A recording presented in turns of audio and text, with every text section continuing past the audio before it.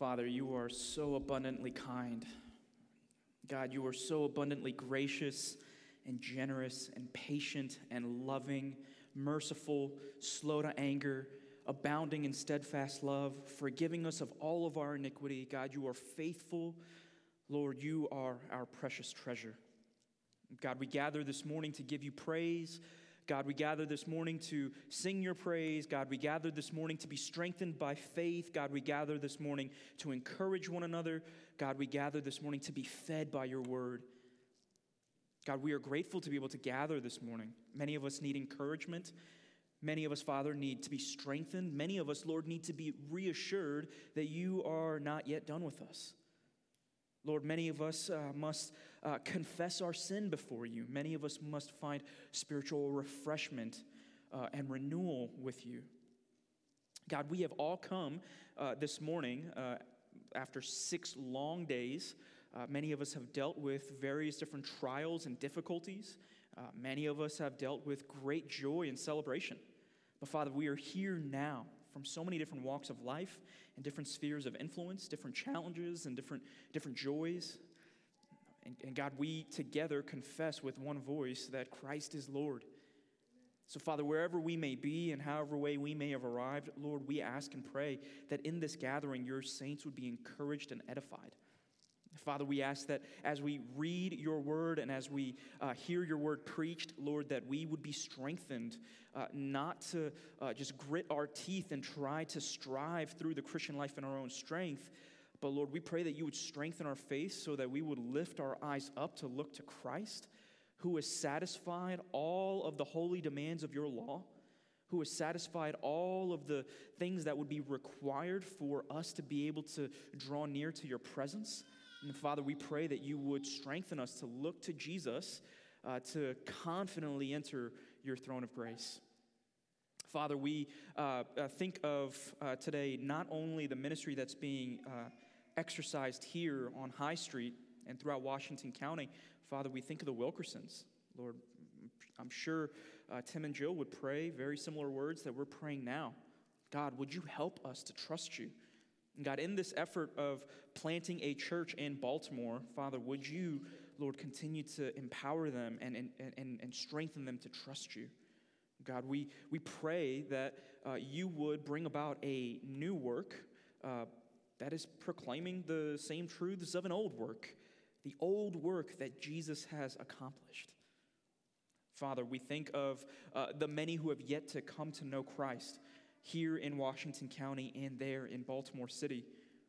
Father, we pray that the word of God will go forth boldly through healthy churches proclaiming the gospel faithfully. Father, we think of Virginia Avenue Baptist. We think of Bridge of Life. We think of Redemption City Church in Baltimore. God, we pray that the gospel would boldly go forth here through Hagerstown Church. God, we do not desire to simply make ourselves known amongst the community. Father, we pray that when we go out, when we scatter, when we regather, Father, we pray that the gospel will go forth. Father, we pray for gospel renewal in the hearts of weak Christians. Father, we pray that you would help those who are thinking of you to rejoice in Christ. Father, we pray that if we have forgotten what Jesus has done, Lord, that you would remind us again that Jesus lived a perfect, satisfactory life, that he obeyed perfectly the laws of God, that he died as a substitute in our place to pay the penalty of the sins of his people and those who would turn by faith to trust him. Father, would you help us to remember that he did not stay in the grave? Lord, help us to see the good news of Jesus Christ, crucified, buried, and risen. Father, as we consider your word this morning, we ask that you would help us to see the good news of Christ in the Scriptures. Father, we pray that you would encourage us now and help us to look to him and him alone. In all these things, God, we pray in Jesus' name. Amen. Church, you may be seated.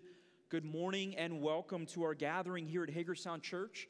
My name is Chris Gomes, and I serve as one of the pastors here at Hagerstown Church. And I don't just serve as one of the pastors, I joyfully serve as one of the pastors here. And it is so good to be with you all this morning. If you're visiting with us, we are glad you're here. We hope that you will be strengthened and encouraged. If you've been with us for a long time or even just a few short weeks, I'm so happy to see you all. We have entered this season that may be very common to all of us. Usually between May and June, the flowers start to bloom and the clouds start to recede and the sun starts to come out and you can start to wear short sleeves again.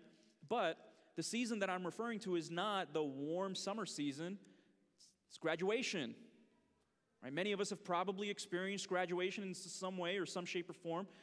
Family members are probably, if you already haven't been invited to, but you may be soon attending a high school graduation or a middle school graduation or whatever other graduations that might come.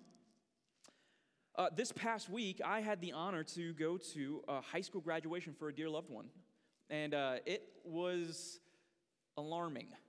I didn't realize until I sat in this massive gymnasium just how much older I had become. My back was creaking. It was uncomfortable to sit crouched. I also didn't realize how deep my crow's nest had settled. Sometimes I would see gray hairs in my beard.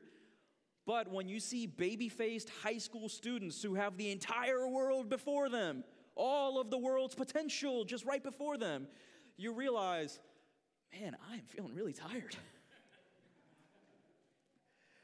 But one of the things that this high school graduation reminded me of was not only all of my maybe unmet potential or the ways that I had fallen short of all those promises that I thought I would be able to carry out, but it brought back just a flood of memories. Specifically, not just bad hairstyles and really annoying habits that I probably got into, and not just goofy things that I did as a foolish teenager.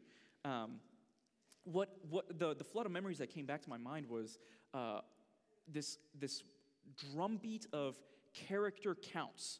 I don't know if anybody here ever went to public school, but I went to a public high school, and all throughout our hallways, there were banners and signs of character counts, kindness, respect, citizenship. Never really understood what that part meant because I was an underage student.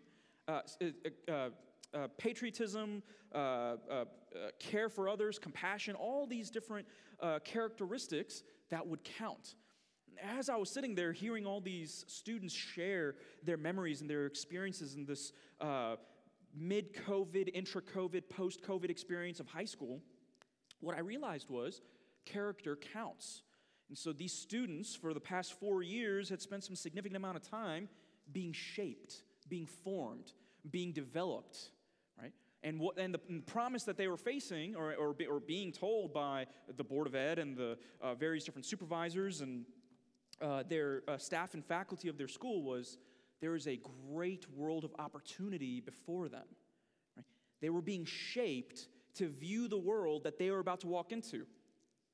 Now, what I realized in that moment was the world is shaping us in various different ways and influences. Now, if you are a parent, you have probably at some point wondered, how do I do this parenting thing? I need some help. Maybe there's some helpful resources. A very lucrative career that you might find is in the publishing industry. If you have something worth saying that you can monetize, you can produce a book proposal and submit it to a publisher. And that publisher may then request that you publish or produce a manuscript. After a number of years of various edits, that manuscript will become a published book. Did you know that there are an entire world of libraries filled with books on parenting alone? Now, that goes to show us one thing. People want resources, right? Now, let me give you just a couple of examples of books that I found. I'm not recommending these specifically. I'm not condemning them either. But there's a picture that gets painted here. So these are the top 5 of the top 100 best-selling books on parenting of all time. Number 1, If I have to tell you one more time, the revolutionary program that gets your kids to listen without nagging, reminding, or yelling. Number 2, The Whole Brain Child, 12 revolutionary strategies to nurture your child's developing mind. Number 3, how to talk so kids will listen, and listen so kids will talk. Number 4, raising good humans, a mindful guide to breaking the cycle of reactive parenting and raising kind, confident kids. Number 5, no drama discipline, the whole brain way to calm the chaos and nurture your child's developing mind. Friends, that's just 5 of the top 100. So what that says is this list was pared down, and I took that list and pared it down to 5. There's so many more. What the picture that I'm trying to paint here is we all seek to shape and form those under our care. This morning, we are going to continue our Church Covenant series as we consider our 5th principle. If you haven't seen, you'll find a copy of our Church Covenant in the back of the black pew Bibles in front of you. This is the 5th principle that we're considering this morning, and it's simply the main idea of our sermon this morning. We will endeavor to bring up any that are under our care in the nurture and admonition of the Lord, and seek the salvation of our family and friends through God's word and our Christ-like example. So I'll say that one more time. We will endeavor to bring up any that are under our care in the nurture and admonition of the Lord, and seek the salvation of our family and friends through God's word and our Christ-like example. Now, this particular principle would appear, it's specifically geared towards parents and families. Now, I recognize that not all of us have children in this room. Some of us are children in this room. Not all of us may have children. Some of us may be unmarried. Some of us may not have children. Some of us may be empty nesters where our kids have grown, they have left, they moved far away, or maybe they're very close, but they have children of their own, and now we're empty nesters who are grandparents. Let me encourage you, don't fall asleep in this first part of the sermon, because I am convinced, and I believe you are as well, that the Spirit of God will use the Word of God, no matter where we are in this life, to continue to shape us to be conformed into the image of the Son of God. So, hang with me, even if you are not in this particular phase of life. So, this 5th principle, there are 2 commitments that we have made as church members in this one principle. The first commitment is that we have committed to engage in disciple making in our homes, bringing up those under our care in the nurture and admonition of the Lord. And the second is that we will engage in disciple making amongst our neighbors. Right? We want to seek the salvation of those who don't know the Lord through God's word and through our Christ-like example. So let's consider our first endeavor, disciple making in our homes. So we promise that we will endeavor to bring up any that are under our care in the nurture and admonition of the Lord. If you have your Bibles, turn with me to Ephesians chapter 6. In Ephesians chapter 6, if you're new to reading the Bible, the letter to the Ephesians is found in the New Testament. This morning you'll see that we have a few guests with us. They're not really guests, they're family members. There are kiddos from the blue station and the gray station. So kids and adults, if you need help finding Ephesians, remember, I still use this. Gentiles eat pork chops. Galatians, Ephesians, Philippians, Colossians. The larger numbers are the chapter numbers, and the smaller numbers are the verse numbers. Now, just a quick recap. This letter was written by the Apostle Paul, and when you read through this brief letter, you can summarize it in 2 really brief statements. I'm being reductionistic here, but 2 brief statements. In chapters 1 through 3, Paul encourages the Ephesian Christians to look to Jesus. In chapters 4 through 6, he instructs the Ephesian Christians how to live as followers of Jesus. We can't confuse the 2. There's a specific order that Paul gives for a specific reason. We're to look to Jesus, and then we're to obey these specific commands to live as followers of Jesus. So in the first 3 chapters, Paul explains the gospel. And in these first 3 chapters, there is one command. In the second half, chapters 4 through 6, there are the final 40 commands. Now, kids, do you know what the word gospel means?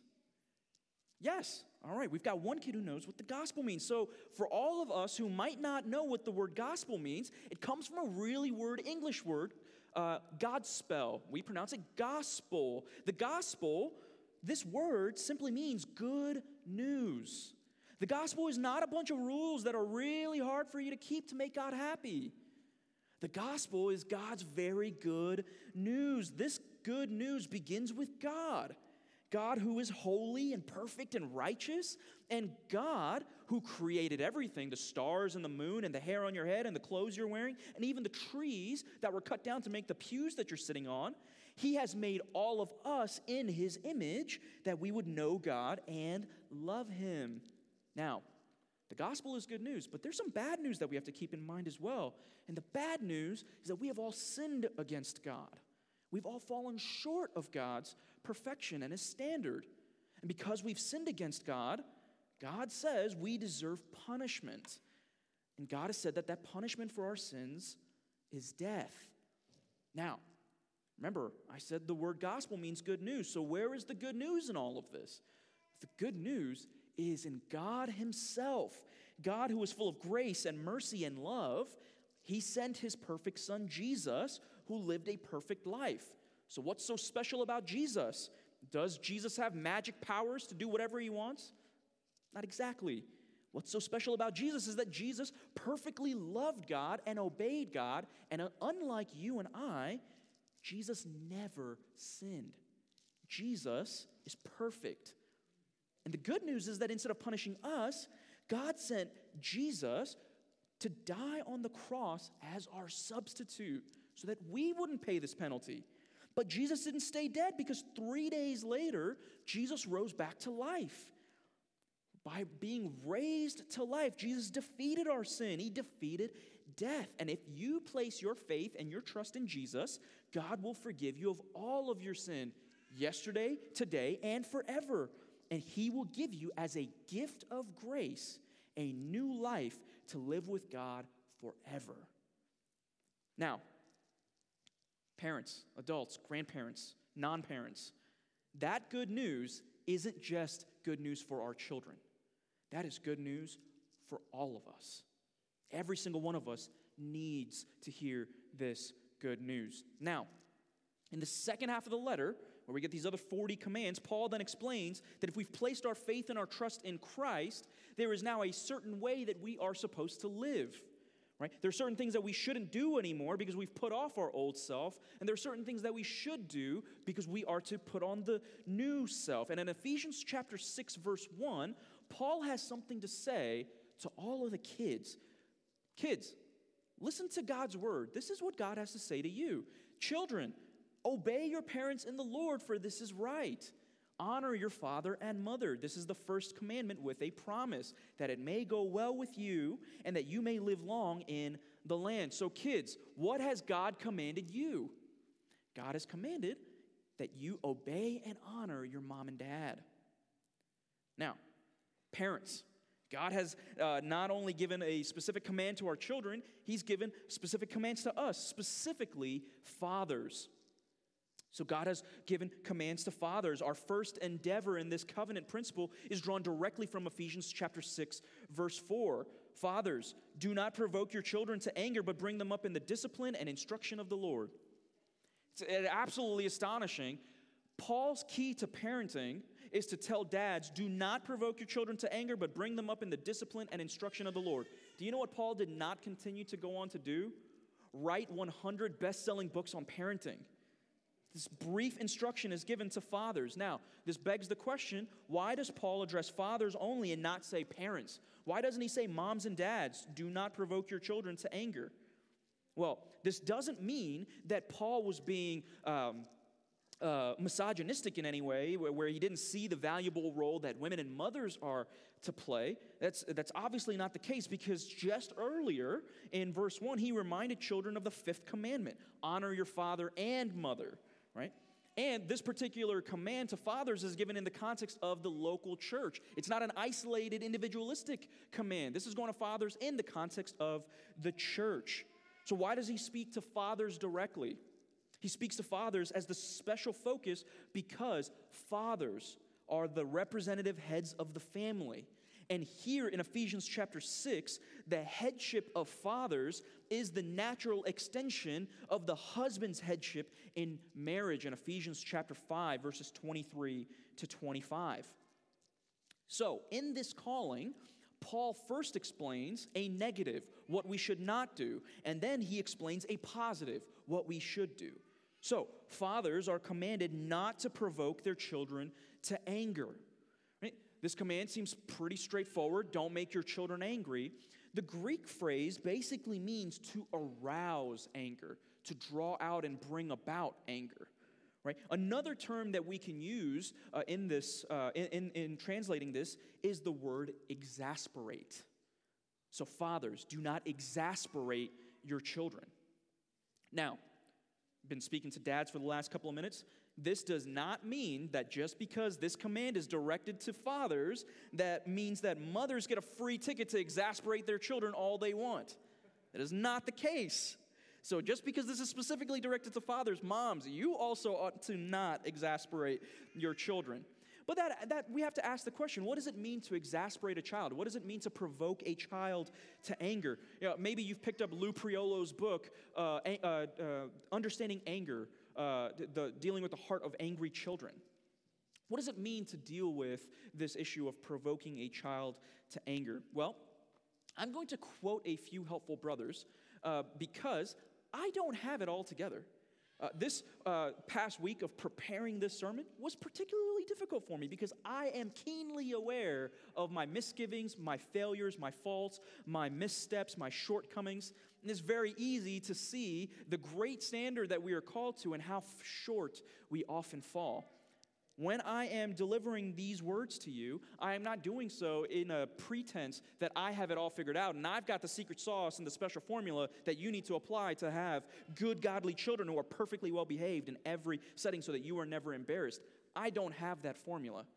My encouragement, rather, is to help all of us to look to the Word of God, to lean upon the power of the Spirit of God, to trust in the Son of God, and to trust that what God has said in His Word is perfectly sufficient to equip us for the work that He has called us to. And this morning, the work that we are specifically considering is the work of bringing up those under our care in the nurture and admonition of the Lord.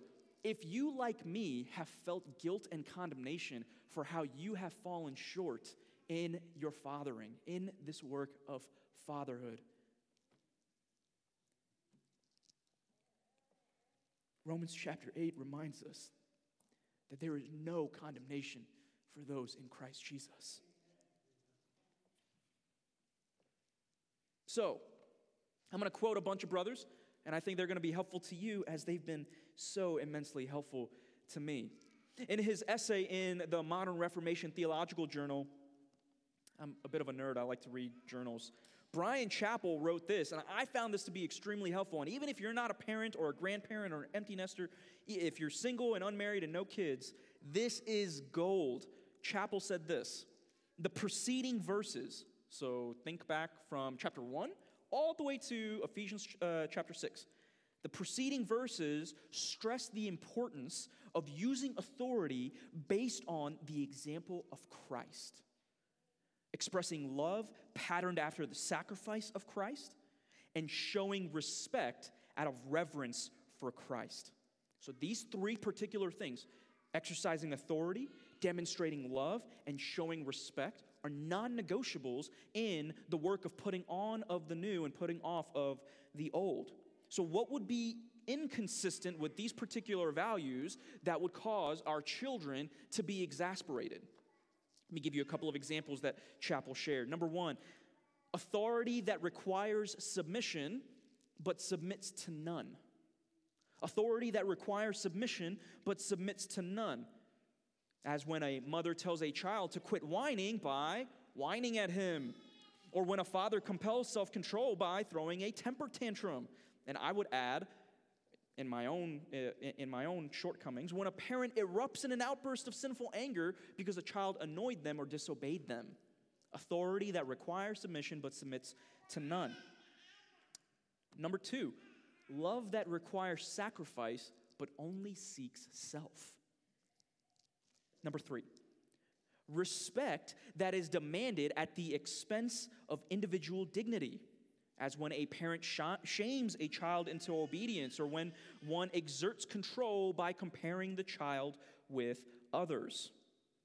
Chapell goes on to say, The essence of biblical parenting is recognizing that we, moms and dads, are the dispensers of God's grace into our children's lives. Our children learn to identify and revere God's character through the way we treat them. So, practically speaking then, what are some things that we may do that need to be put off as a part of our old self and be repented of so as to not exasperate our children? Well, here's another helpful brother. John Piper provided some helpful counsel that was particularly convicting for me.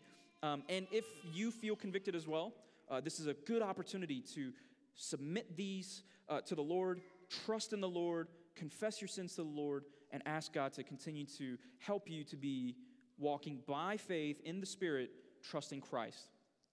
So, here are 8 things that we can do that will exasperate our children, that we ought to repent of if we're guilty of this. Number 1, Piper says nagging. If you nag your children through repetitive demands or repetitive requirements that are unkind and demeaning, you will likely provoke your children to anger. I don't think anybody likes being nagged at. Now, Proverbs describes the nagging wife like a rainwater continuously dripping on the roof. Nagging. Number 2, demanding. Do you enjoy being demanded at? Maybe in the workplace. Difficult boss demanding that you meet their expectations or their standards at a certain or within a certain deadline? Probably not. So instead of demanding, we ought to consider how we ought to speak with one another, our children included. So if we want to bring our children up in the nurture and admonition of the Lord, we ought to submit to what the Lord has already instructed to us in the way we speak to one another. God himself has spoken to us in his Son, Hebrews chapter 1, verses 1 through 3. And he continues to speak to us today through the Scriptures. So, how does God tell us to speak with one another, including our children? If you're a note taker, you don't have to flip through the pages to find the verses, but let me encourage you to write these down. Ephesians chapter 4, verse 29.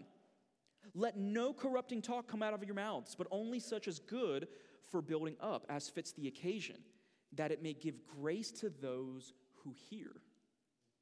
Ephesians chapter 4, verse 32. Be kind, tender-hearted, forgiving one another as God in Christ forgave you. Be kind, tender-hearted. Speaking of being kind, 1 Corinthians chapter 13, verse 4. Love is patient, love is kind, nor is love ever rude. Colossians chapter 4, verse 6. Let your speech always be gracious, seasoned with salt, so that you may know how you ought to answer each person. Demanding will likely provoke your children to anger. Number 3, getting angry. Bob Jones, in his book Uprooting Anger, surveyed. He pointed to a survey that studied all of the various different instances of anger in the Scriptures, both Old and New. And the study showed that 89% of the time when anger is referenced in the Bible, people are wielding anger sinfully. So what that means is, I think anecdotally, 9 out of 10 times when you are angry, you're probably going to do something wrong. So, would your children then describe you as someone who is slow to anger or quick to anger? Does the anger of man produce the righteousness of God? Well, here are a couple of other verses that I think would be helpful for us to consider when we get angry. Ephesians chapter 5, verse 1. Therefore, be imitators of God as beloved children. So, be imitators of God. What does it mean to imitate God? What kind of God are we then called to imitate? Well, you can read Ephesians chapters 1 through 3 and see the magnificence and the glory and the majesty of God. Let me point you to how God himself explains who God is in Exodus chapter 34, verses 6 through 7. You don't have to turn there. I'd encourage you to write this down. Exodus 34, verses 6 through 7. The Lord passed before him, Moses, and proclaimed, the Lord, a God merciful and gracious, slow to anger, and abounding in steadfast love and faithfulness, keeping steadfast love for thousands, forgiving iniquity, and transgression and sin. Critics of Christianity will sometimes look at the God of the Old Testament and think that he is so much more violent than the God of the New Testament. But when I read the descriptions of God in the Old Testament, he sure sounds a whole lot like the same God that we read in the New Testament. A God who is merciful and gracious, slow to anger, abounding in steadfast love and faithfulness. Here's another verse, Ephesians chapter 4, verses 31 to 32. Let all bitterness and wrath and anger and clamor and slander be put away from you, along with all malice. Be kind to one another, tender-hearted, forgiving one another as God in Christ forgave you.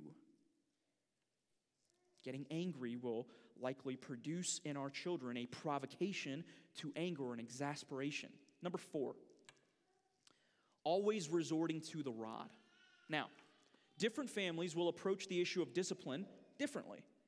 But I am not here to give you a formula of how you are to discipline your children. Rather, let me ask you this. Do you resort to some form of discipline before you resort to patient and gracious instruction and warning? Does your form of discipline seek to intimidate your children into obedience? There is a world of a difference between discipline that is thoughtful and loving, and that is preceded by patient and gracious instruction and warning, and a parent who is simply slap happy. The authority we exercise is authority that is entrusted to us from God. So when we abuse that authority that he has entrusted to us, we carelessly demonstrate to our children what God's authority looks like. And God's authority, dear brothers and sisters, is never abusive, it's never oppressive, it's never ugly, and it is never destructively self-seeking. My pastoral counsel to you would be never to discipline in your children when you are angry. If I am angry, I should be very slow to trust myself until I've put my anger away. That's Ephesians chapter 4, verse 31. Number 5, embarrassing. This one's kind of easy to think about, right? No one enjoys being embarrassed, and our children are no different. If we need to correct or rebuke our children, we ought to do so in private, so as to not embarrass them. Speaking kindly and respectfully to them, rather than seeking to publicly embarrass them, is a means to build up our children. Embarrassing your children will only tear them down. Number 6, belittling. Simply, don't call your children names like monster or tyrant, and I would even say jokingly, because out of the mouth, the heart speaks. So don't call your children names. Ephesians 4:29, let no corrupting talk come out of your mouths, but only such as is good for building up. Do you notice how he says only such? Our responsibility then to speak is to speak in such a way that is constructive, not destructive, as fits the occasion. This requires wisdom then, that it may give grace to those who hear. There is a goal that we must have in mind when we speak to our children, that they be built up, that they may receive grace when they hear words from us. Why? Because in the entrusted authority, in the authorial hierarchy that God has, in his wisdom, designed the family, our authority represents the authority of God. Does God always speak to you in such a way that belittles you and tears you down? When I read through various passages of Scripture, I see passages like Zephaniah 3:17, where God has promised that he is going to sing and exult over us with great rejoicing. It doesn't say that he's going to belittle us. So parents, don't belittle your children. Your children's sin is not a license for you to engage in water cooler gossip or even church foyer gossip. Don't gossip about them. Don't complain or grumble about them. Don't belittle them. As ones who will hear your words, speak in such a way that is good for building them up and to give them grace. Number 7, Piper says, requiring the impossible. I'm just going to quote him word for word here. Don't demand things that are impossible for the child to do at his age. Don't set him up for automatic failure. Don't say, I want you back here in 30 seconds, when you know that's not even possible. You're asking the child to fail, which is discouraging.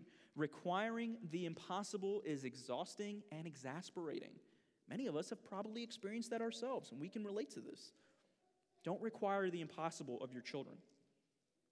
A helpful way to think about this, too, is that when God sent his son Jesus, Jesus accomplished for us all that we could not possibly accomplish. Right? And the old confessions say, all we must do then is to rest in Christ and receive him by faith. The confessions and the scriptures do not call us to do what is impossible. Number 8, the final one here, withholding forgiveness. Withholding forgiveness will likely exasperate your children and give to them an incorrect and inaccurate view of God's own forgiveness. So, parents, do you withhold forgiveness? And even if you're not a parent, do you withhold forgiveness? Everybody in this room, do you withhold forgiveness? If you do, does your withholding of forgiveness demonstrate that you've been saved by a merciful and gracious God who is abounding in steadfast love, forgiving iniquity, who has forgiven you of all of your sin? Or does your withholding of forgiveness reflect a cruel and unforgiving God who merely tolerates you? Having been forgiven by God ourselves, we, dear brothers and sisters, have absolutely no warrant to withhold forgiveness from our children. Again, Ephesians 4:32, be kind to one another, tenderhearted, forgiving one another, as God in Christ forgave you. Fathers, do not provoke your children to anger. Do not exasperate your children. So that's a lot of stuff that I've told you not to do. Paul begins this command by telling us dads what we are not to do. Well, if we know what we should not do, what then should we do? Well, Paul says we are to bring them up in the discipline and instruction of the Lord. Other translations translate this phrase as bring them up in the nurture and admonition of the Lord. So what does this mean, bring them up in the discipline and instruction of the Lord? Just this phrase just seems to be thrown in here, but Paul is very specific about what he's talking about. This phrase, bring them up, it can also be translated as nourish. Paul uses the same word here in Ephesians chapter 6, verse 4, as he does in Ephesians chapter 5, verse 29. He uses the same word for nourish when he's speaking to husbands, when he says, no one has ever hated his own flesh, but nourishes and cherishes it. Fathers, then, are to provide care and nourish their children. There may be times where we have to delegate certain responsibilities for childcare to others, whether it's mothers, whether it's specific childcare. But we are never at any point absolved of our responsibility to provide nourishing care. So, how are we to then do this? How are we to nourish our children? Now, there is a very practical aspect. You got to feed your kids. Right? And you got little ones, they probably snack a lot. It's probably okay that they snack. Now, the kind of nourishing that we're talking about is not just physical nourishment. It's not just filling bellies and making sure kids are satisfied with the types of snacks you have.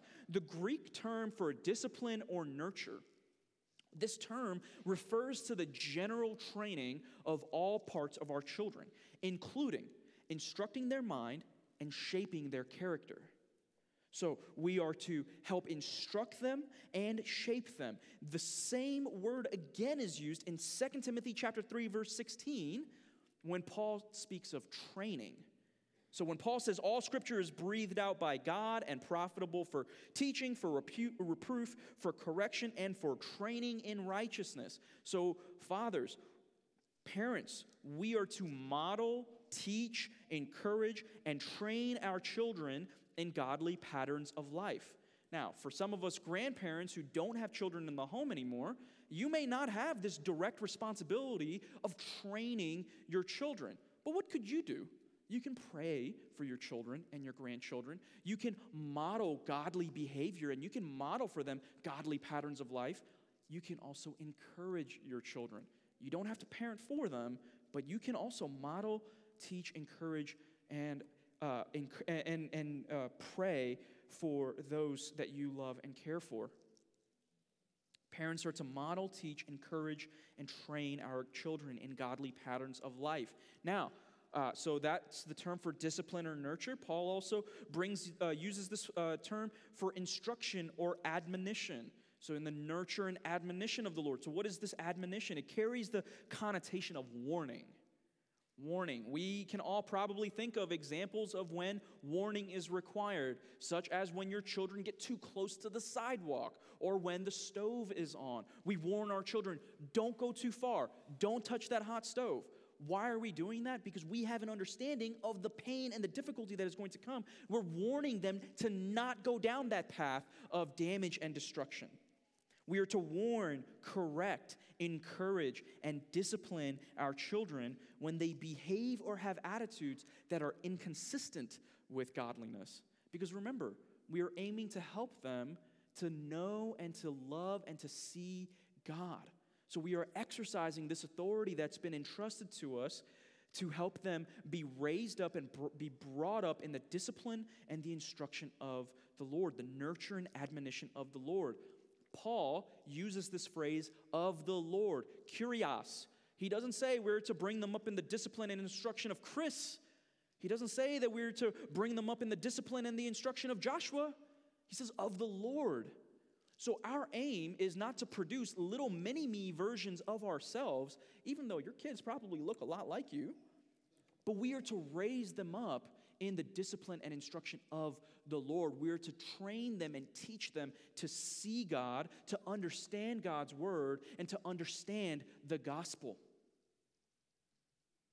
In Colossians chapter 1, verses 28 and 29, Paul has this dedicated commitment to proclaiming the gospel, to instruct Christians what the gospel is. He reminds the Colossian Christians in verses 28 and 29, Him we proclaim.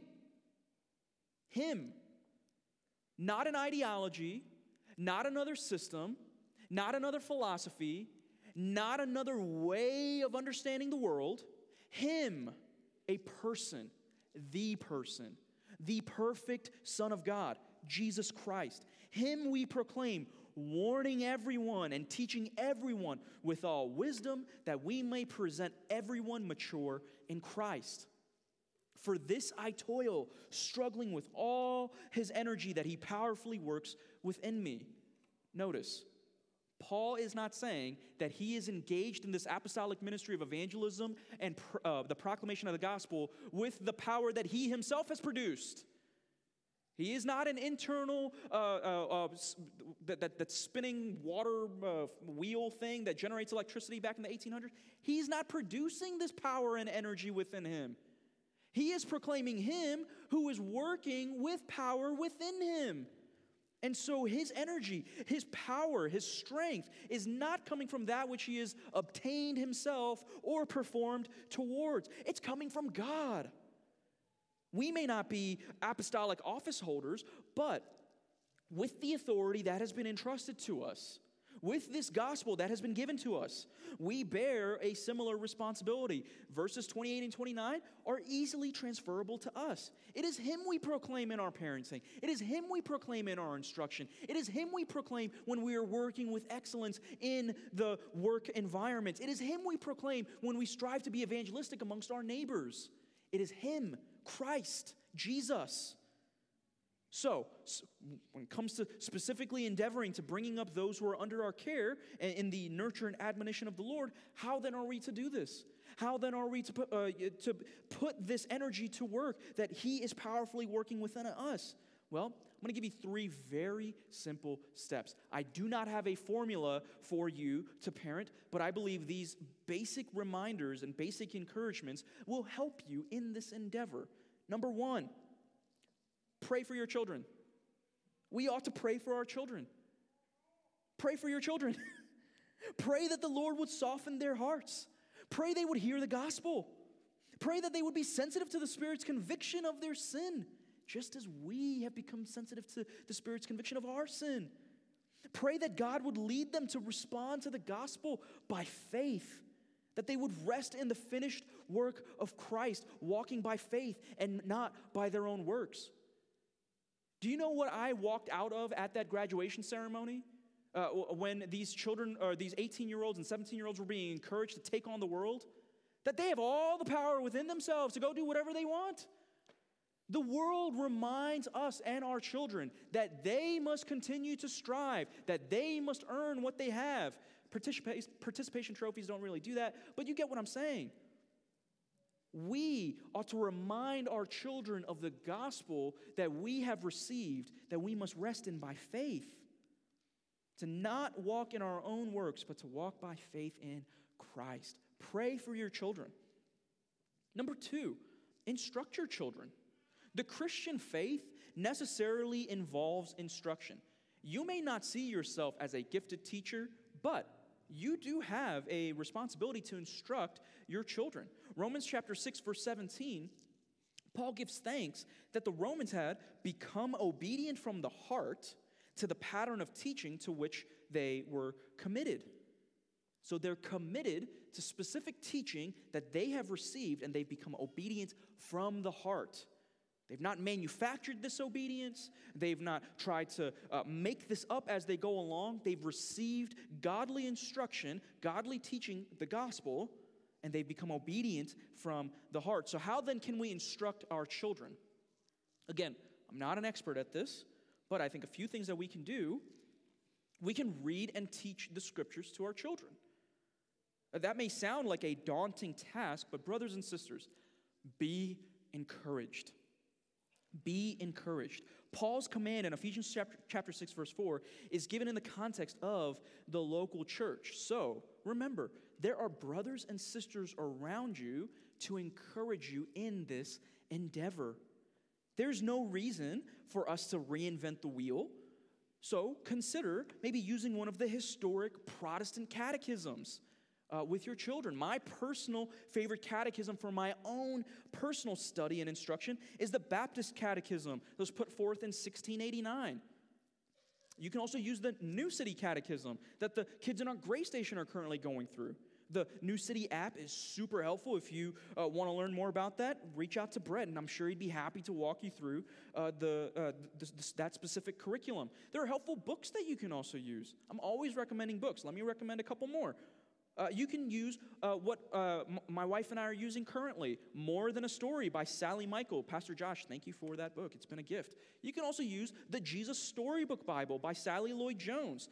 If you want to keep your children in the pews with you during worship, something that you can do to help them, there's a Jesus Storybook Bible coloring book. And so if you want to help your children be engaged, you can get a copy of that coloring book in the book cart, and they can color and learn about Jesus as they're coloring. How amazing is God's provision there? There's so many others that will help you teach your children the scriptures in a Christ-centered perspective. But in instructing your children in the Christian faith, it doesn't have to be overly complicated, nor does it need to look exactly like another family's approach.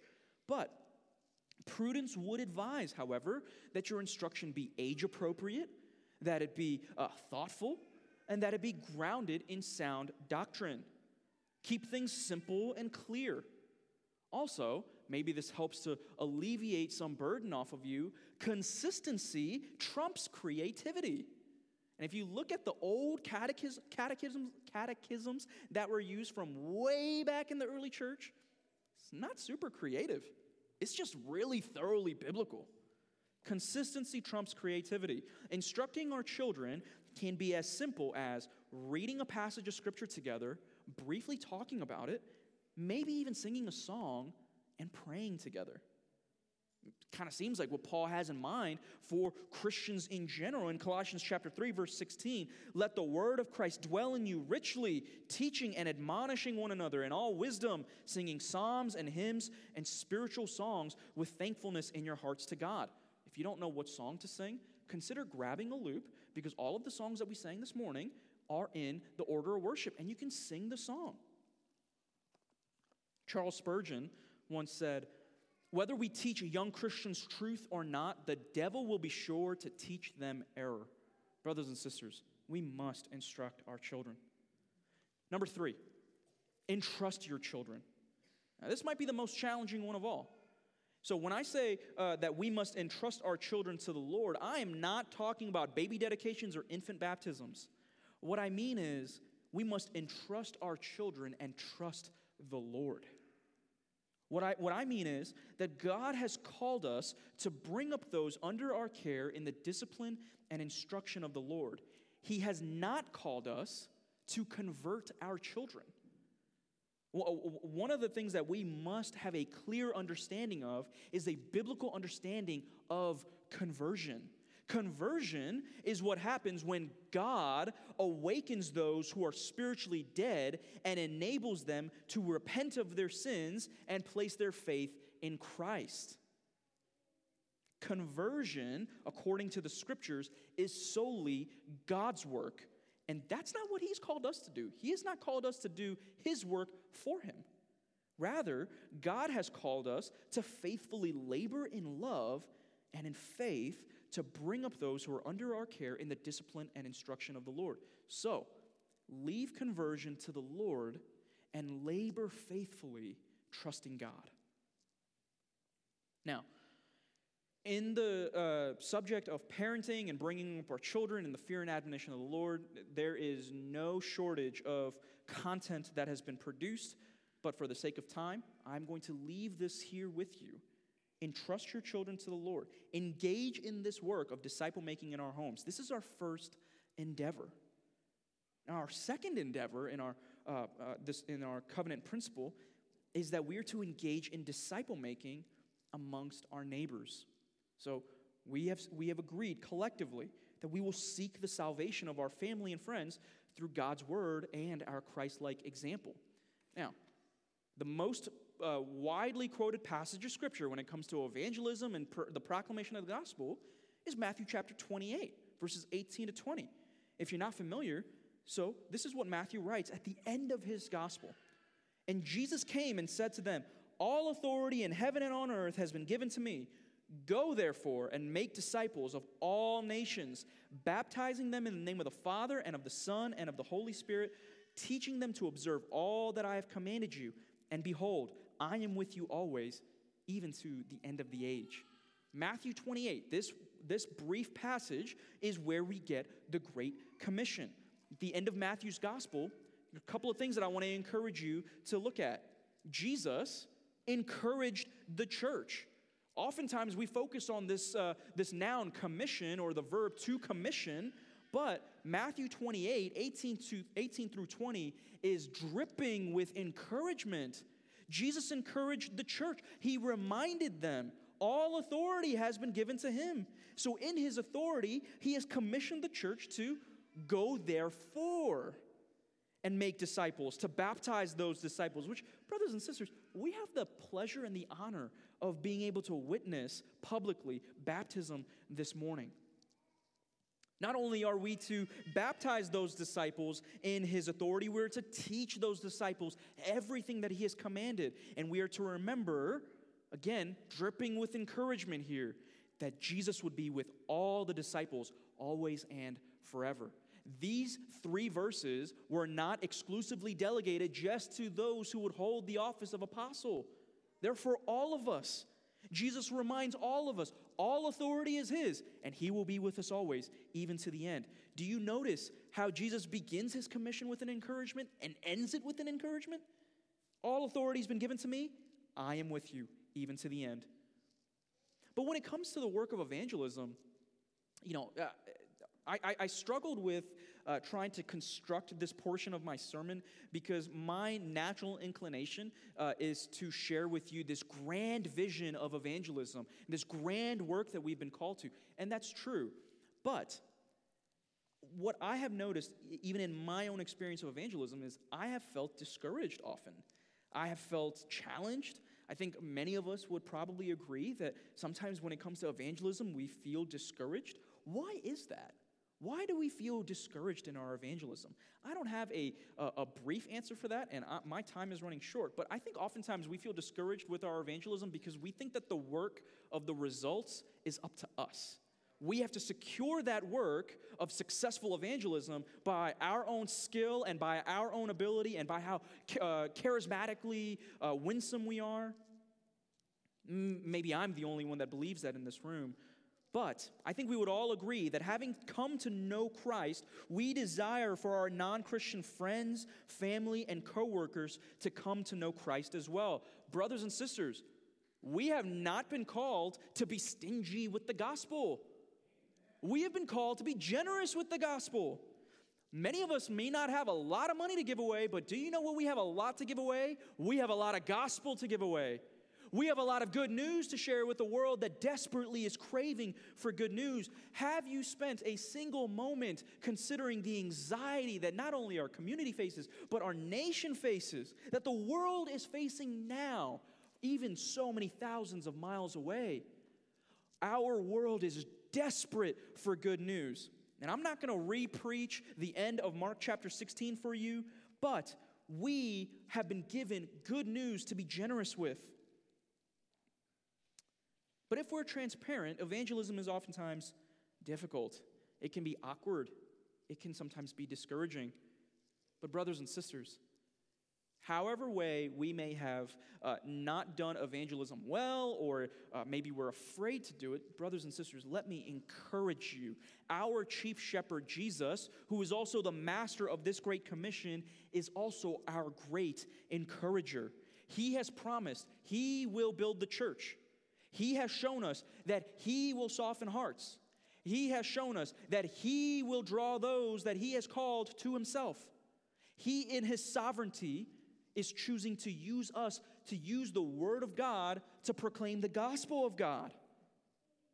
This past week, actually a couple of weeks ago, as I was preparing the sermon, I was reading some helpful material, and one brother just reminded pastors, don't just share all the successful examples of evangelism, share some unsuccessful examples. If you want to see an unsuccessful example, consider Paul in Acts chapter 18. That would be a good passage for you to consider as you pray through Matthew 28 later. But several weeks ago, I'd been working with my neighbor to help fix this leaky basement issue that we've been facing for some time. So my dear neighbor has been so kind and so helpful to help rebuild this swell, and I used a jackhammer for the first time to dig up a bunch of rocks. But in the middle of jackhammering a bunch of rocks, he turns over and he looks at me and he says, "So why did you ever want to become a pastor? What brought you to pastoral ministry?" And I looked at him, and brothers and sisters, I kid you not, I didn't know what to say. I was like, oh, I'm sweaty, it's hot, I'm really dirty, and I've got a jackhammer in my hands. Actually, I had a digging iron in my hand at that point.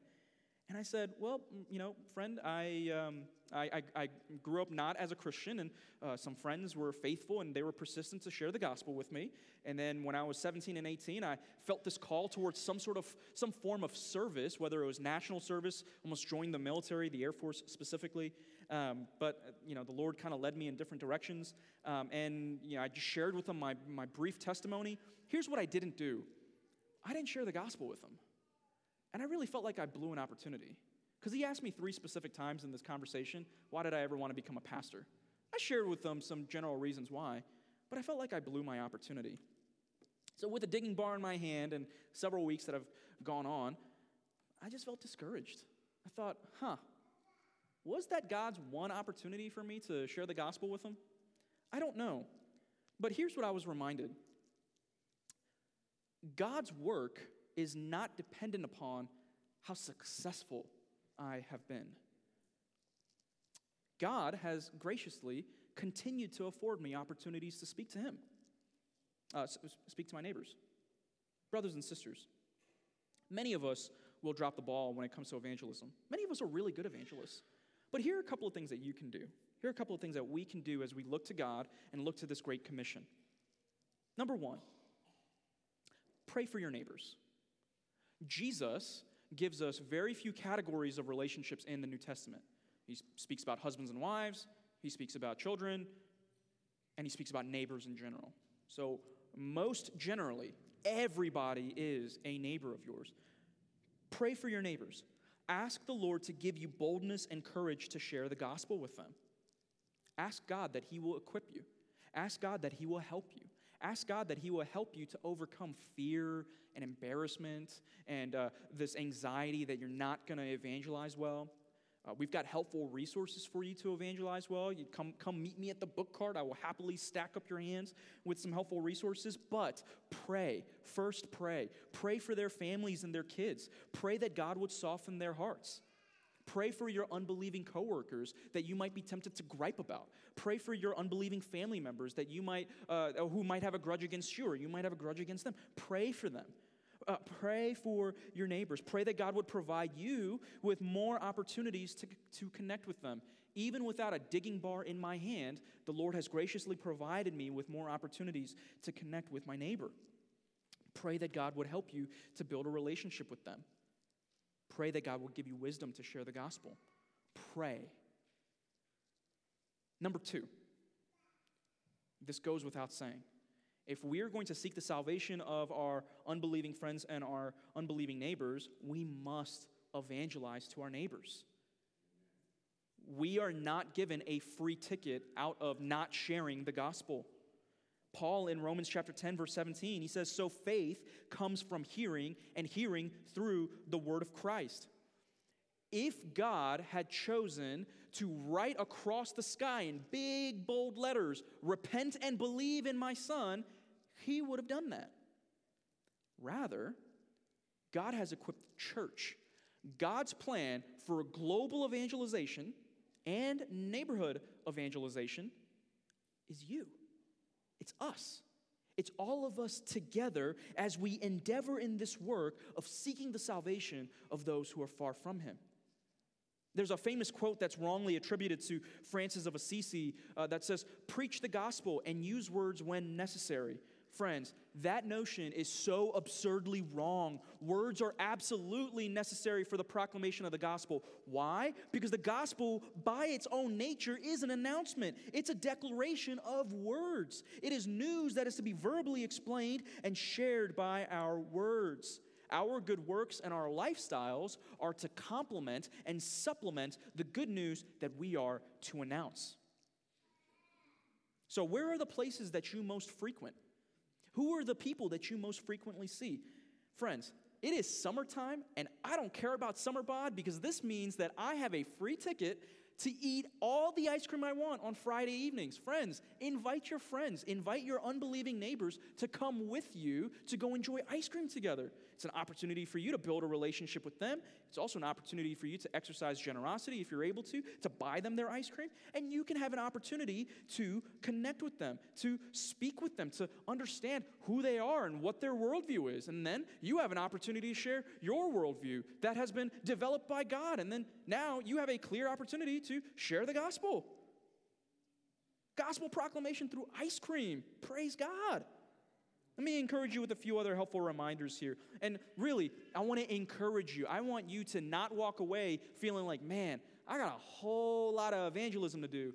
I really hope you feel a burden to go evangelize, but I want you to be encouraged. 1 Thessalonians chapter 5, verse 11 reminds us to encourage one another, brothers. So let me encourage you.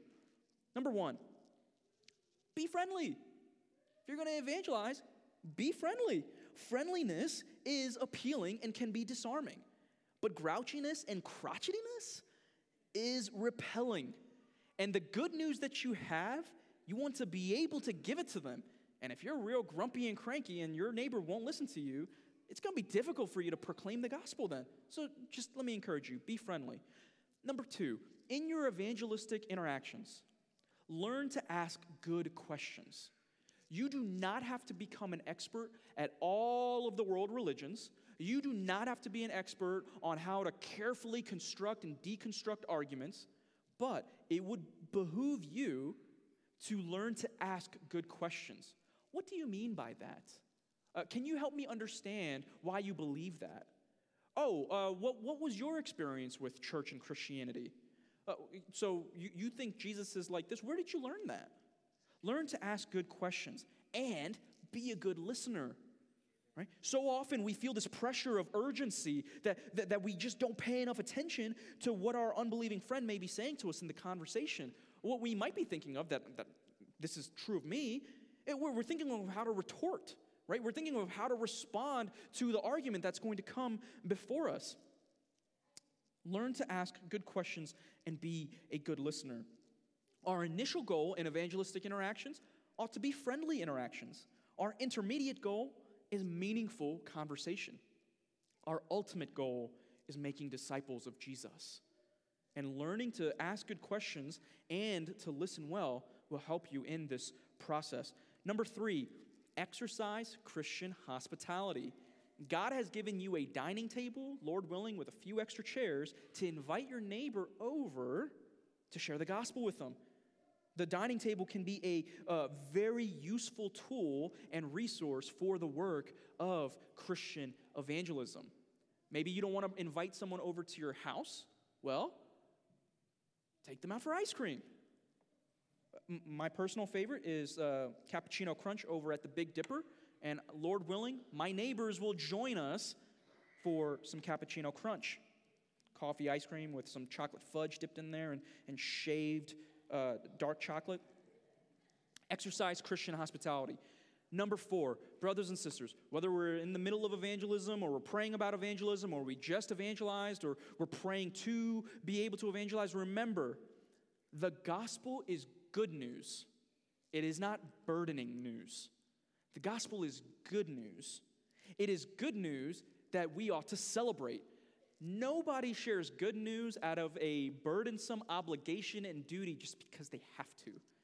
When you have good news to share, you want someone to hear it because it's good news. Remember, the gospel is good news. Number 5, trust God. Trust God. Regardless of how skilled and experienced you are in your evangelism or not, trust God. Our role, 2 Corinthians chapter 4, verse 5, is to preach the gospel faithfully. Successful evangelism is not dependent upon our skill, our personality, or immense Bible knowledge. Those things might help. Our goal, our responsibility is to preach the gospel faithfully, to articulate the good news clearly, soundly, faithfully. Successful evangelism, true successful evangelism, is solely dependent on the Spirit of God, who uses the Word of God, as told by the people of God, to proclaim the good news of the Son of God, so that all may give glory to God. The results must be left up to God. Brothers and sisters, the last week I shared with you how we are all on this pilgrim's journey, how we are all encouraging one another to journey onward to this great city. Friends, we do not want to journey on the city insulated and isolated and by ourselves. This good news that we have is so good, it is too good not to share. We want to draw people onto the path and help them to journey onward to the great city that awaits us. But how will those who do not yet know of this great King that offers peace and freedom and forgiveness and lifts burdens and gives joy, how will they hear if one is not sent? God is sending us. John chapter 20, verse 21. Even as the Father has sent me, even so I am sending you. There's a reason why we end our service with the simple phrase, you are sent. Because, church, you have been sent to share the gospel and to help people to see God, to journey onwards to His great city. This is why we have committed to endeavor to bring up any that are under our care in the nurture and admonition of the Lord, and to seek the salvation of our family and friends through God's word and our Christ-like example. This good news is good news for those under our care and for those who have yet to hear. Let's pray. Father, we celebrate this good news now. God, we think of Jesus. We pray that you would help us now to think about Christ, to think about this good news that we are called to bring up our children in. Lord, help us to instruct them. Help us to carefully teach them. Help us to pray for them. Help us to entrust them. Father, we pray the same for our neighbors. Lord, we ask that you would give us greater opportunities to clearly, faithfully, without fear or shame, share the gospel, because it is good news. God, it is this good news that we will be able to see in the form of baptism this morning. God, help us to celebrate the good work that you are doing here in Hagerstown.